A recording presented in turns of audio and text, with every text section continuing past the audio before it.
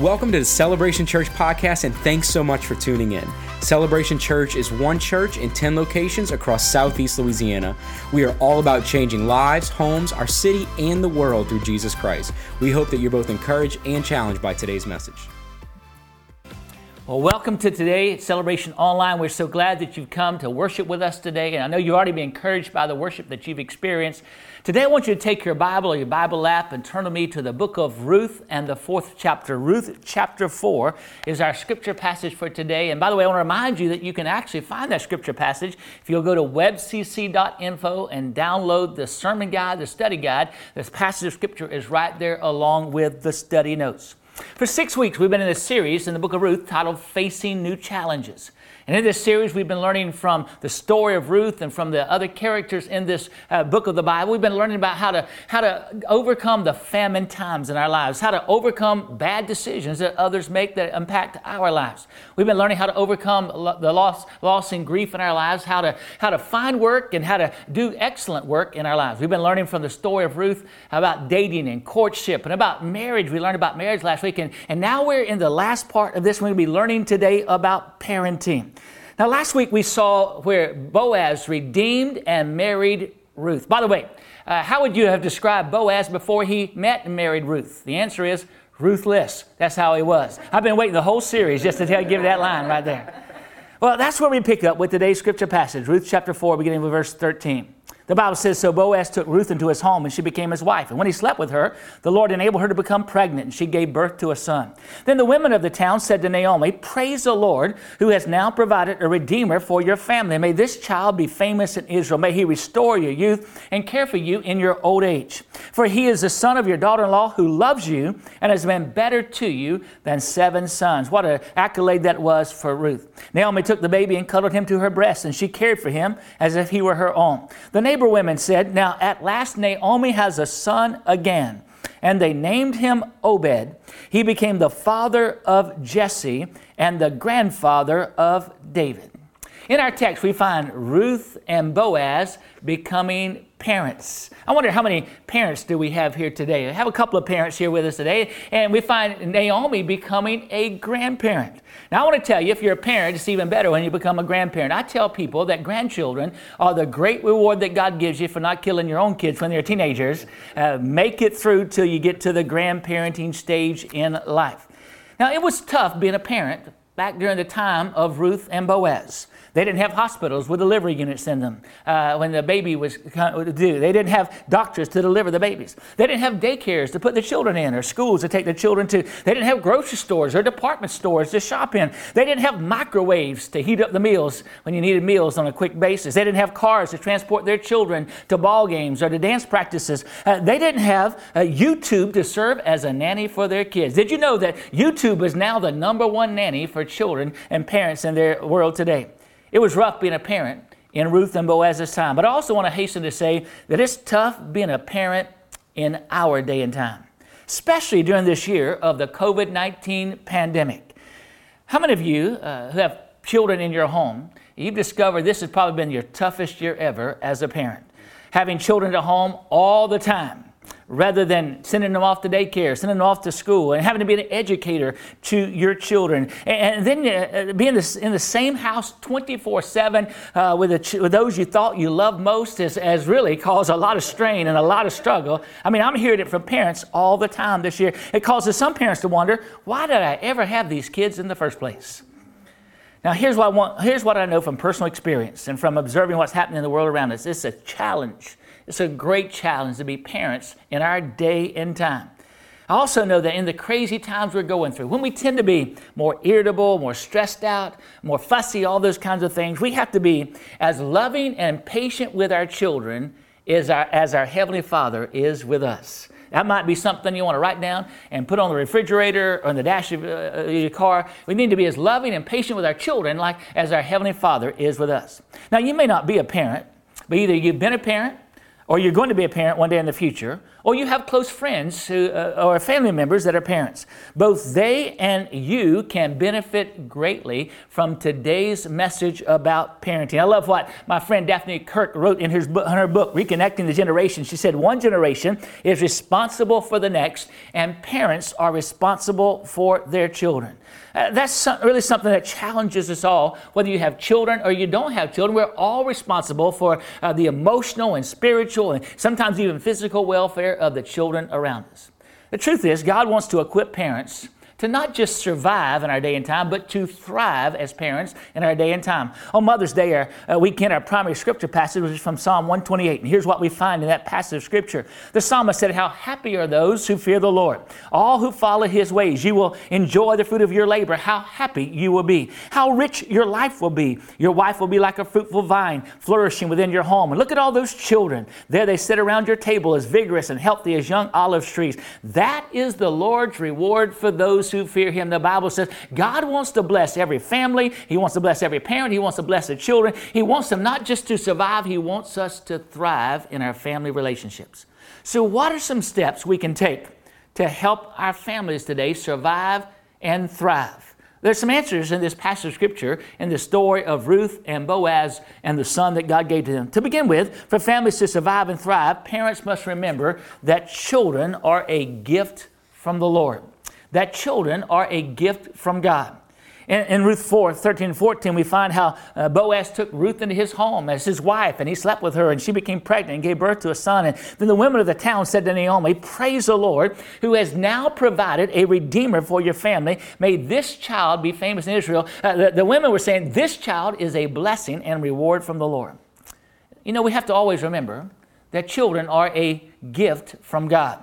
Now, sometimes parents see their children as a gift from God. Sometimes they see their children as an irritant from the devil, especially when their children are causing them problems. But that's a wrong perspective. I think about one woman one time who was struggling. She was in a department store, and in that department store, she was wrestling with 4 kids, and they were causing her all kind of grief and stuff like that. And somebody stopped her and asked her, if you had it to do all over again, would you still have 4 children?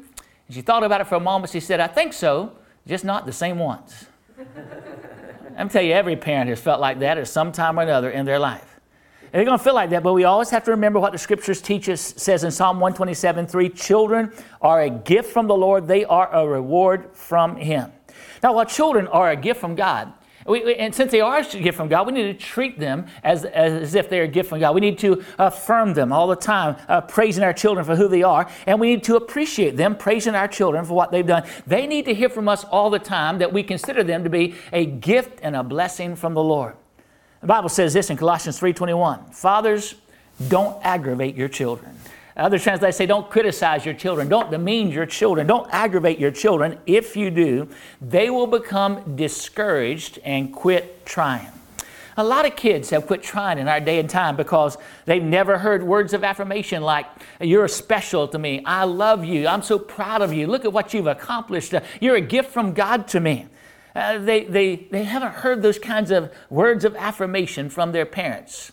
One time, an elderly man was trying to tell his wife that he was proud of her, but, they both struggled with hearing. And he said to his wife, honey, I want you to know I'm proud of you. She said, Aunt, what did you say? He said, I want you to know I'm proud of you. She said again, Aunt, what did you say? So he raised his voice and said, I want you to know I'm proud of you. She said, yeah, and I'm tired of you too. Sometimes we might think we're affirming the children around us, but they may hear it differently. They may hear that we're critiquing them or criticizing them or being negative about them. And we don't need to be like that. We need to affirm them and appreciate them. Well, listen, one of the things that robs a child of their sense of security is not receiving affirmation from their parents. And by the way, we not only need to affirm our children, we need to affirm their other parent as well. One of the things that also robs a child of their sense of security is hearing their mom or dad talk bad about their other parent.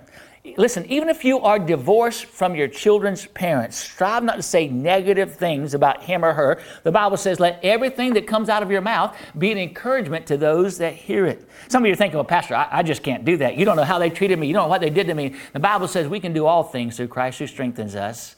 So learn how to be an affirmer of your children and an affirmer of their parents as well. For families to survive and thrive, parents must remember our children are a gift from God. But here's the second thing. Parents must also walk in renewed strength.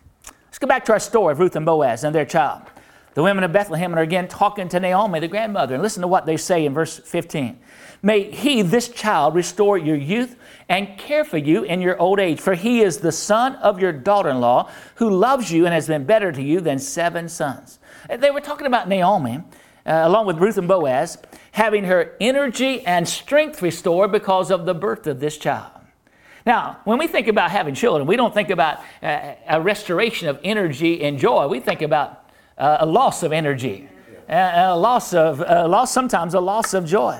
How many of you discovered that kids can drain you of your energy? Yeah, they can really do that. They can drain you of your energy. In fact, studies show that new parents face up to 6 years of sleep deprivation. In fact, what I hear is that exhaustion is oftentimes a number one complaint of new parents. I wonder how many watching this service today are struggling with exhaustion right now. We've had the most difficult year ever. From the COVID-19 pandemic to losses of jobs and losses of income to racial and political division in our nation to episodes of social injustice to hurricanes coming our way. We've been in the coronavirus 6 times this year during hurricane season. I mean, people are just mentally, emotionally, and physically exhausted. Former Olympic star Michael Phelps did an interview with ESPN. And here's what he said. He said, for me personally, it's probably been the toughest stretch I've gone through. There's so many uncertainties. He then said so many questions. When is it going to end? What will life look like when this is over? Am I doing everything I can to be safe? Is my family safe? He said, it drives me insane. I'm used to traveling, competing, and meeting people. This is all just craziness. My emotions are all over the place. I'm always on the edge. I'm always defensive. I'm triggered so easily. Does that sound like where you've been in your life during these past 6 or 7 months? Then he says, this is the most overwhelmed I've ever felt in all of my life. Now, let me tell you, whether you have children or don't have children, that's where a lot of people are right now, 2020, in our day and time. We have survived much, but this pandemic time, hurricane threats and other issues have taken its toll on us mentally, emotionally, physically, relationally, all kinds of ways in our lives. So what do you do when you struggle with mental and physical and emotional and spiritual exhaustion? What do you do? One of my favorite verses in the Bible is Isaiah chapter 40, verse 31. And here the Bible says, those who wait on the Lord. Other translations say those who trust in the Lord. But those who wait or trust on the Lord shall renew their strength. They will soar with high on wings like eagles. They will run and not grow weary. They will walk and not faint. He said the key when you're dealing with exhaustion is to learn how to wait on the Lord or trust in the Lord. And when we do, He will renew our strength. That word renew there is a Hebrew word kaleth. It means to exchange someone else's strength for our strength, to exchange the Lord's strength for our strength. When we wait on the Lord, He exchanges His strength and His power for our strength and power. Now, here in South Louisiana, during hurricane season, you almost always have to have a generator on hand or access to a generator because who knows when the power may go out. And now, when you have a generator and the storm comes along and knocks out the electricity, you lose power. But if you got a generator, you can turn that power right back on. The circumstances of life, the struggles of life, the conflicts of life, the difficulties of life may take away your power, but if you are waiting on the Lord and trust in the Lord, that power can come right back on in your life and even better ways in your life. So what does it take to access God's power during these difficult, exhausting times of life? Isaiah 40:31 says you got to learn how to wait on the Lord and trust in the Lord. Now let me just tell you something quickly. Number one, waiting on the Lord involves looking to Him for our peace, our provision, our direction, for our help. And I'm looking to the Lord, not to others. It says in Psalm 62:1, I wait quietly before God, for my victory comes from Him. Not from some political candidate, not from some job offer, not from anything else or anyone else. My victory comes from who? From the Lord. We've got to learn how to look to the Lord. And then waiting on the Lord involves listening to Him, so we can have direction for our lives and direction for our families. It says in Proverbs 8:34, the Lord says, joyful are those who listen to me, watching for me daily at my gates, waiting for me outside my home. So let me ask you a question. How good are you at listening to others? My wife, Vicki, says I struggle at times when it comes to listening to her. And sometimes she's right. Sometimes she'll say, you're not listening to me, are you? I say, yes, I am. What do you say? Now, one time an old man was thinking that his wife was losing her hearing. And he talked to his doctor about it because he was concerned about it. And the doctor said, well, here's a simple way you can test how she's doing with her hearing. Speak to her in a normal tone of voice from another room and see if she's able to hear you. And if she doesn't, then go closer, 10 feet closer, and then speak to her again and go 10. And then finally you'll figure out just how much she's lost in her hearing. So one day here, his wife's in the kitchen. He's sitting in the living room in his easy chair. And he asked her, what are we having for dinner, honey? No response whatsoever from her. He's about 40 feet away from her. So he gets up and walks toward the kitchen, gets 10 feet closer, and he asks, what are we having for dinner tonight?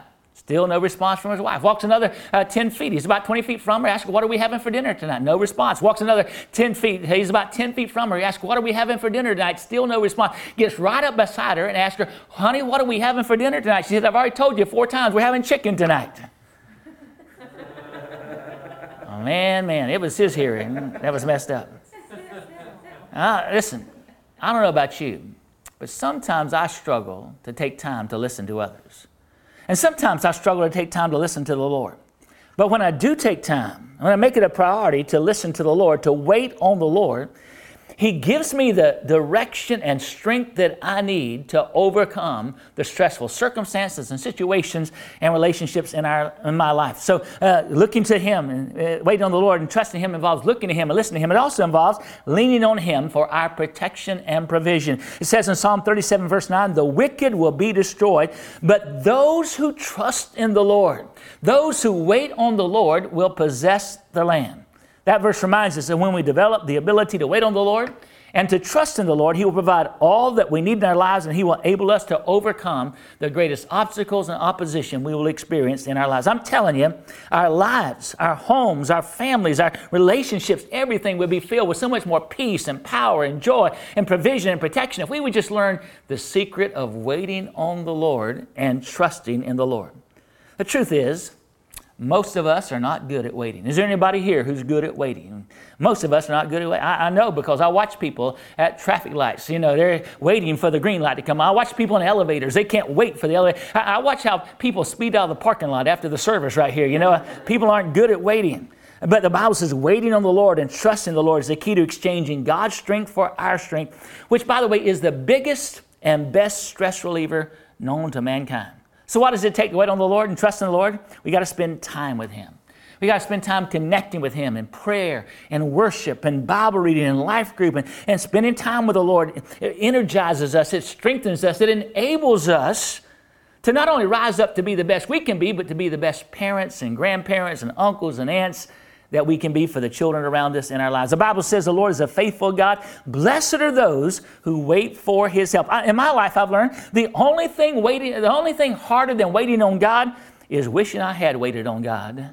So we got to learn how to wait on the Lord. So ask yourself, what are some spiritual steps I need to take to better address the exhaustion in my life that's hindering my ability to give my best to my family? Here's the third thing for families to survive and thrive. Parents must create a culture of care. Let's go back to our scripture passage and the story of Ruth, Boaz, Naomi, and their child. The Bible says Naomi took the baby and cuddled him to her breast, and she cared for him as if he were her own.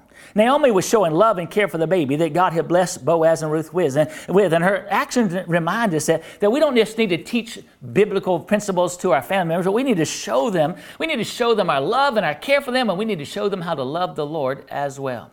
When it comes to our children, I've discovered this. I've discovered things are better caught than they are taught. They're more caught than they are taught. We get frustrated because we think our children aren't listening. We ought to get even more worried about the fact that they're listening all the time. How we act, what we say, how we react to circumstances and situations in our lives. That's why the Bible says we're to constantly be a Spirit-filled, God-honoring, and positive example to our family members, especially to our children. You know, one of the struggles that many children and teens have in our day and time is a lack of self-worth. Many children feel insignificant and worthless. They feel like their lives have little or no value. Now, the root cause of most poor self-images reflects back to how we were treated by our parents. So much of what we do as parents sometimes, as adults sometimes, tears down our child's self-image and sense of self-worth. Oftentimes, we're caught by our children in the middle of the busyness of our day or our own frustrations, and we say and do things that have a negative impact on their emotional psyche. I often hear parents say negative things to their children or negative things about their children. It causes me to cringe inwardly and causes me to wonder how those words are affecting those children. Let me give you some tips in dealing with your children so you can create a culture of care. Here's some things parents should never do. Never threaten your children. That's bullying. Never bribe your children. That decimates your authority with them. Never lose your temper with your children. That shows that you lack self-control, so they can live without self-control. Never refuse to explain to your children. They'll go elsewhere for explanations, and you'll be left on the outside in the future. Never be sarcastic to your children. Never embarrass your children. That's the fastest way to demolish a relationship. Never dash the dreams of your children. That's what creates generation gaps. And try not to ever criticize your children. One psychiatrist said that if a child lives with constant criticism, he or she doesn't learn to respond appropriately. Instead, they learn to condemn themselves, to find fault with others. They learn to doubt their own judgment, disparage their own ability, distrust the intentions of others, and they live above all with an expectation of doom's going to happen sooner or later. No wonder our children struggle in so many ways. So let me ask you, have you ever been guilty of threatening or bribing your children or losing your temper with them? Have you ever been guilty of being sarcastic with your children or harshly criticizing them? If you haven't, I got to confess to you, I have. But don't be like that. In Ephesians 6:4, Paul said, don't be like that. Encourage your children. The number one thing our children desire is love and affection. I've discovered every child wants to be hugged on, kissed on, loved on in godly ways. They want to be encouraged, especially by the most influential people around them in their lives. Now, you know I love Christian bumper stickers. And some of my favorite Christian bumper stickers are, a lot of kneeling will keep you in good standing. I like that one. I like the one that says, Christians aren't perfect, just forgiven. That's a good one to have when you cut somebody off in traffic right there. One of them I like is, give God what's right, not what's left. Another one I like is, never give the devil a ride. He'll always want to drive. I bet lots of people give a testimony about that one. Probably one of my favorite bumper stickers, ask a question, and it simply asks, have you hugged your child today? Have you hugged your child today? A lot of mothers and fathers need to learn that principle and practice it. Far too many children grow up feeling unloved, unwanted, unneeded, uncared for. They're made to feel like a nuisance to their parents rather than a gift from God to their parents.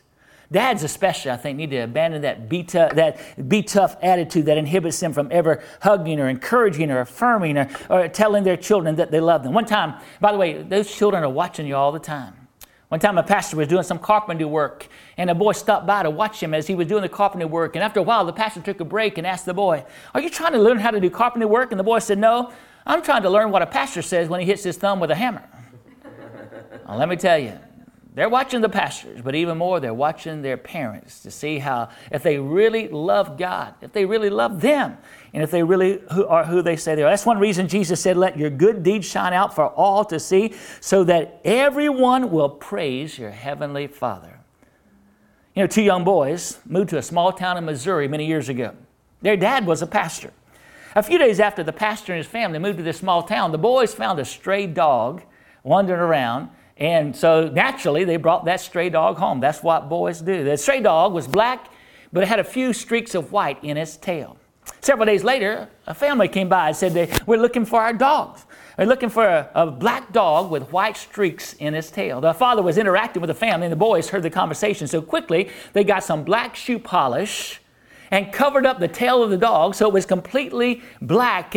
And so when they were asked to bring the dog out in front of the other family, they brought the dog out, and it was a black dog, but no white streaks in the tail. And so the father knew that it had white streaks in the tail. He was a pastor, but he said to the other family, he said, obviously, this dog is not yours because it doesn't have any white streaks in its tail. That day, that pastor dad lied for and covered for his sons. Well, the dad and his sons kept the dog. But later on, the dad lost his boys. The names of the two boys were Frank and Jesse James, who went on to become some of the most notorious criminals in American history.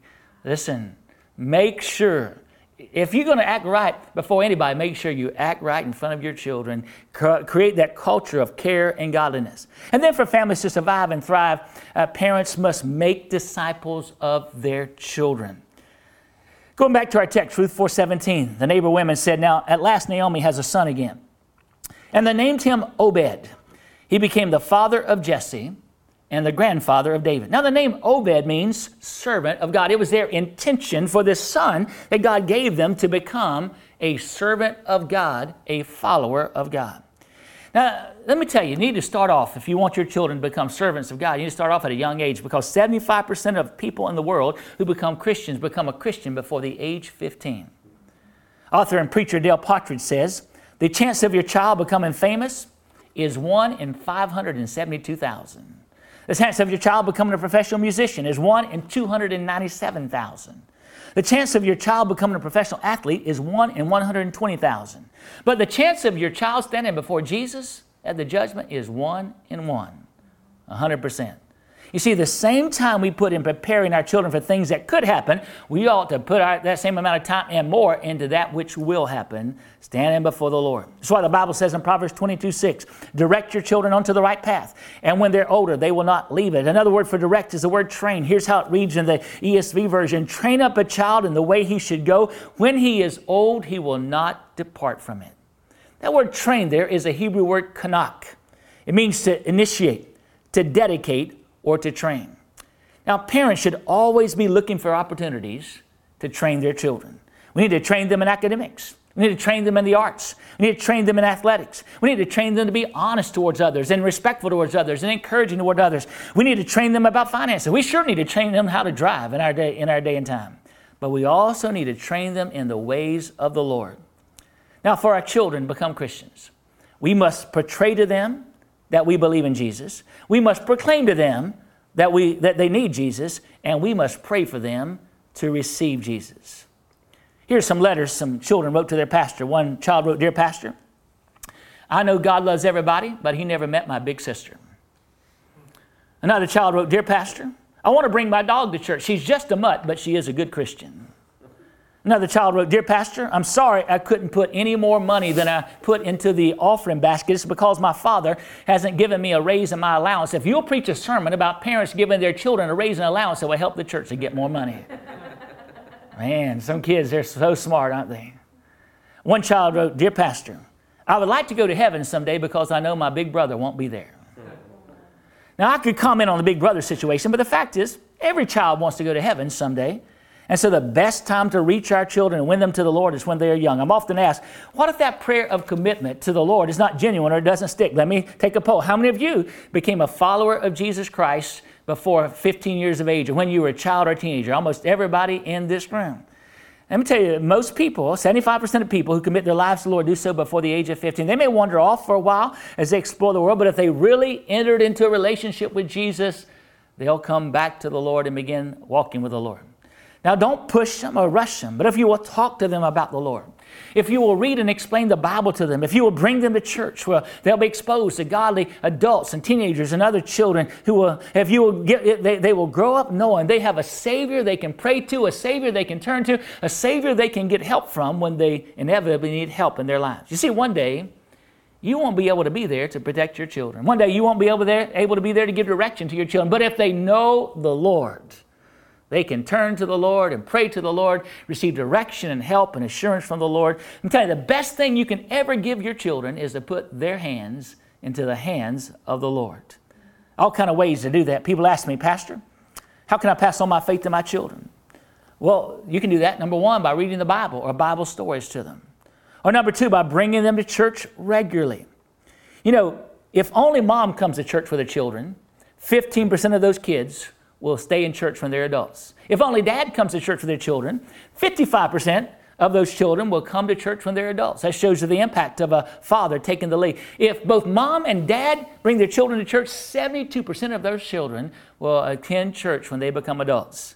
But if neither parent goes to church, 0.06% of kids will attend church when they become adults. You need to consistently bring your children to church. You need to talk to them about who the Lord is to you and what He's done for you. You need to share your conversion story with them and other stories with them. You need to watch Christian-themed movies with them and dialogue afterwards. You need to ask them about their spiritual beliefs and relationship with the Lord. You need to make it a goal of your life to lead them to become a disciple of Jesus Christ. And then finally, for families to survive and thrive, parents must leave a godly legacy. The Bible says that Boaz was the father of Obed. Obed was the father of Jesse. Jesse was the father of David. Who was David? He was the slayer of the giant Goliath. He was a young man who became a military hero there in Israel. He eventually became the king of Israel, the greatest king that nation ever had. And also, this name David became a forerunner of Jesus Christ himself. In fact, when you look at the genealogy of Jesus, in Matthew chapter 1, it says Salmon, the father of Boaz, whose mother was Rahab, Boaz, the father of Obed, whose mother was Ruth, Obed, the father of Jesse, and Jesse, the father of King David. You see, Ruth and Boaz's story reminds us that sometimes our greatest contribution to the kingdom of God and to the world is not what we do, but who we raise, who we invest in our lives. Jack Taylor wrote a book titled One Home Under God. He said, parents, yours is a serious vocation. If you shirk it, the expense will be high and will continue for generations. To do the job as it should be done will take more than your money, more than your time, more than your planning. It will take you totally involved and totally available, not only to your family, but also to God. It's not a job you can do by yourself. Let me say it again. It's not a job you can do well by yourself. You cannot love and train your children without God in the manner in which the task requires. You must be totally and completely surrendered to the Lord if you're to be the kind of parent that God wants you to be and the kind of parent that your child or children need for you to be. And so the best thing you can do for your children is to give yourself wholeheartedly, completely, totally to the Lord. And I want to talk with you about that in just a moment, because I'm telling you that's the very first key to thriving as a parent and thriving in your family. And I said earlier, everybody should benefit from this message because either you have children or you've had children or you know people have children. But the truth of the matter is, there are people who are going to be listening to this message who've never had children. They've never given birth to children, but they are spiritual fathers and mothers to children or to teenagers or young adults around them. And just their words, their actions, their affirmations can make so much of a difference. At the beginning of this pandemic, Vicki and I were supposed to go to Gatlinburg and Pigeon Forge, Tennessee. And I canceled the trip at the last moment because I wanted to be here with our people as we began the COVID-19 pandemic. But I'm looking forward to getting up there to Gatlinburg and Pigeon Forge. That's a beautiful part of our country. I remember reading a story about another pastor and his wife who were dining in a restaurant there in Pigeon Forge. And an older man came into the restaurant, and he was greeting people, walking from table to table, greeting people. And obviously he knew a lot of people. A lot of people knew him. And he came over to their table and said to them, I've never seen you guys before. Where are you from? And they told him where they were from. He said, what do you do? And the guy said, I'm a pastor. And the older man said, let me tell you a pastor story. You know when people tell you that as a pastor. He said, let me tell you a pastor story. He said, I grew up in a small town here in Tennessee. But in that small town, I was the only boy who didn't have a father. I'm not going to go into the details of that, but my mom had gotten pregnant out of wedlock, and I was the only boy who didn't have a father in our small town. And because of that, everybody picked on me. Everybody made fun of me all the time. He said I didn't have any friends. But I had a desire for God, so I started going to the Baptist church in our hometown. I didn't want people to know that I was there. I didn't want to talk to people, and so I would wait until the sermon started. I would slip in when the sermon started. I listened to the sermon, and when the pastor would close at the end of the sermon, I would slip out before anybody could see me. He said, but one day, I was so impacted by the worship and the sermon. He said, the pastor not only finished the sermon and finished praying, but he was at the back door before I exited to greet me. He said, as I walked out, the pastor said, young man, I've never seen you here before. We're so glad to have you here. What's your name? And by the way, who's your daddy? He said, that was the question I never wanted to hear. I know how to answer that question.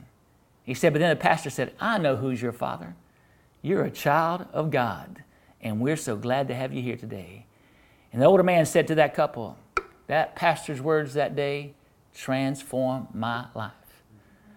Well, he walked away, and the pastor asked somebody, who was that guy? Everybody seemed to know. He said, that was Ben Hooper, twice elected governor of the state of Tennessee. Grew up without a father. But when somebody said, you're a child of God, transformed his life and made him into a person of significance. Our words, our actions, all that we do can make a difference in our children and the lives of others around us. So what's the Lord saying to you through this message? Just a few moments, we're going to pray and ask the Holy Spirit to help strengthen our family relationships. Before we do, think about how this message applies to you. Maybe you need to be reminded that children are a gift from God. Maybe you feel exhausted and tired, and you need renewed strength in your life. You need to learn how to wait on the Lord and trust in the Lord so you can mount up with wings as eagles and run and not be weary and walk and not faint.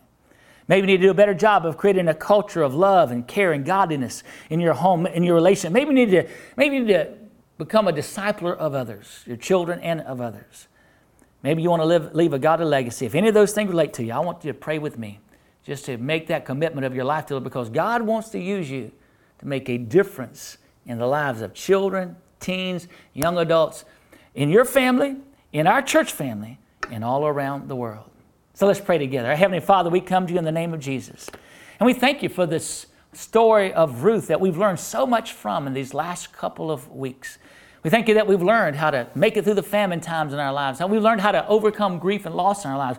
We've learned how to really find work and be a good worker. We've learned how to date and court and those kinds of things. We've learned about what marriage is all about, what parenting is all about. Help us to remember the lessons we've learned and apply them to our lives. But help us most of all to learn. We need to surrender our lives to you and then encourage others to do the same. In fact, right now, with our heads bowed and eyes closed, I want to ask you, have you fully, completely surrendered your life to Jesus Christ? Have you been born again? Do you sense the presence of the Lord in your life? If you're not sure that you do, I want you to pray with me right now. You say, what do I pray? Just pray this prayer and really mean it. Pray, dear Lord Jesus, I believe you're the Son of God and the Savior of the world. And today I'm asking you to come into my life, to forgive me of my sins and begin the process of transforming my life. Take away my shame and my guilt, my hurt and my pain, and fill my life with your presence, your peace, your love, your joy, and the power to change. Today, I want you, Jesus, to become the Savior and the Lord of my life. In the name of Jesus, I pray. Amen. Now, here's what I want you to do. I want you to go to webcc.info and go to the My Decision tab. And if you pray with me to receive Jesus as your Savior, check off, I prayed with a pastor. If you need to recommit your life to the Lord, especially to be a godly parent or grandparent, you do that. Take that step. There may be other decisions you want to make as well. And then I'd like for you to go to the prayer request tab and type in the names of your family members and how we can pray for them. We want to pray not only for you, but for your family members as well. And we will follow up and pray for them in the days ahead. In fact, let's pray right now. Lord, thank you so much for every person who's joined us for this online worship service. I pray that they would know how special they are to you and how much you love them and care for them, and how you not only want to make a difference in their lives, you want to use them to make a difference in others' lives as well, especially in their family members. Give us a vision for that, a passion for that, the ability to do that, and to put into practice the principles we've learned today from the story of Ruth and Boaz and Naomi and their little child named Obed. We pray these things in the name of Jesus. Amen. If you were encouraged by today's message, make sure to rate us and subscribe on iTunes, Spotify, or wherever you stream your podcasts. Again, thanks for listening to the Celebration Church podcast.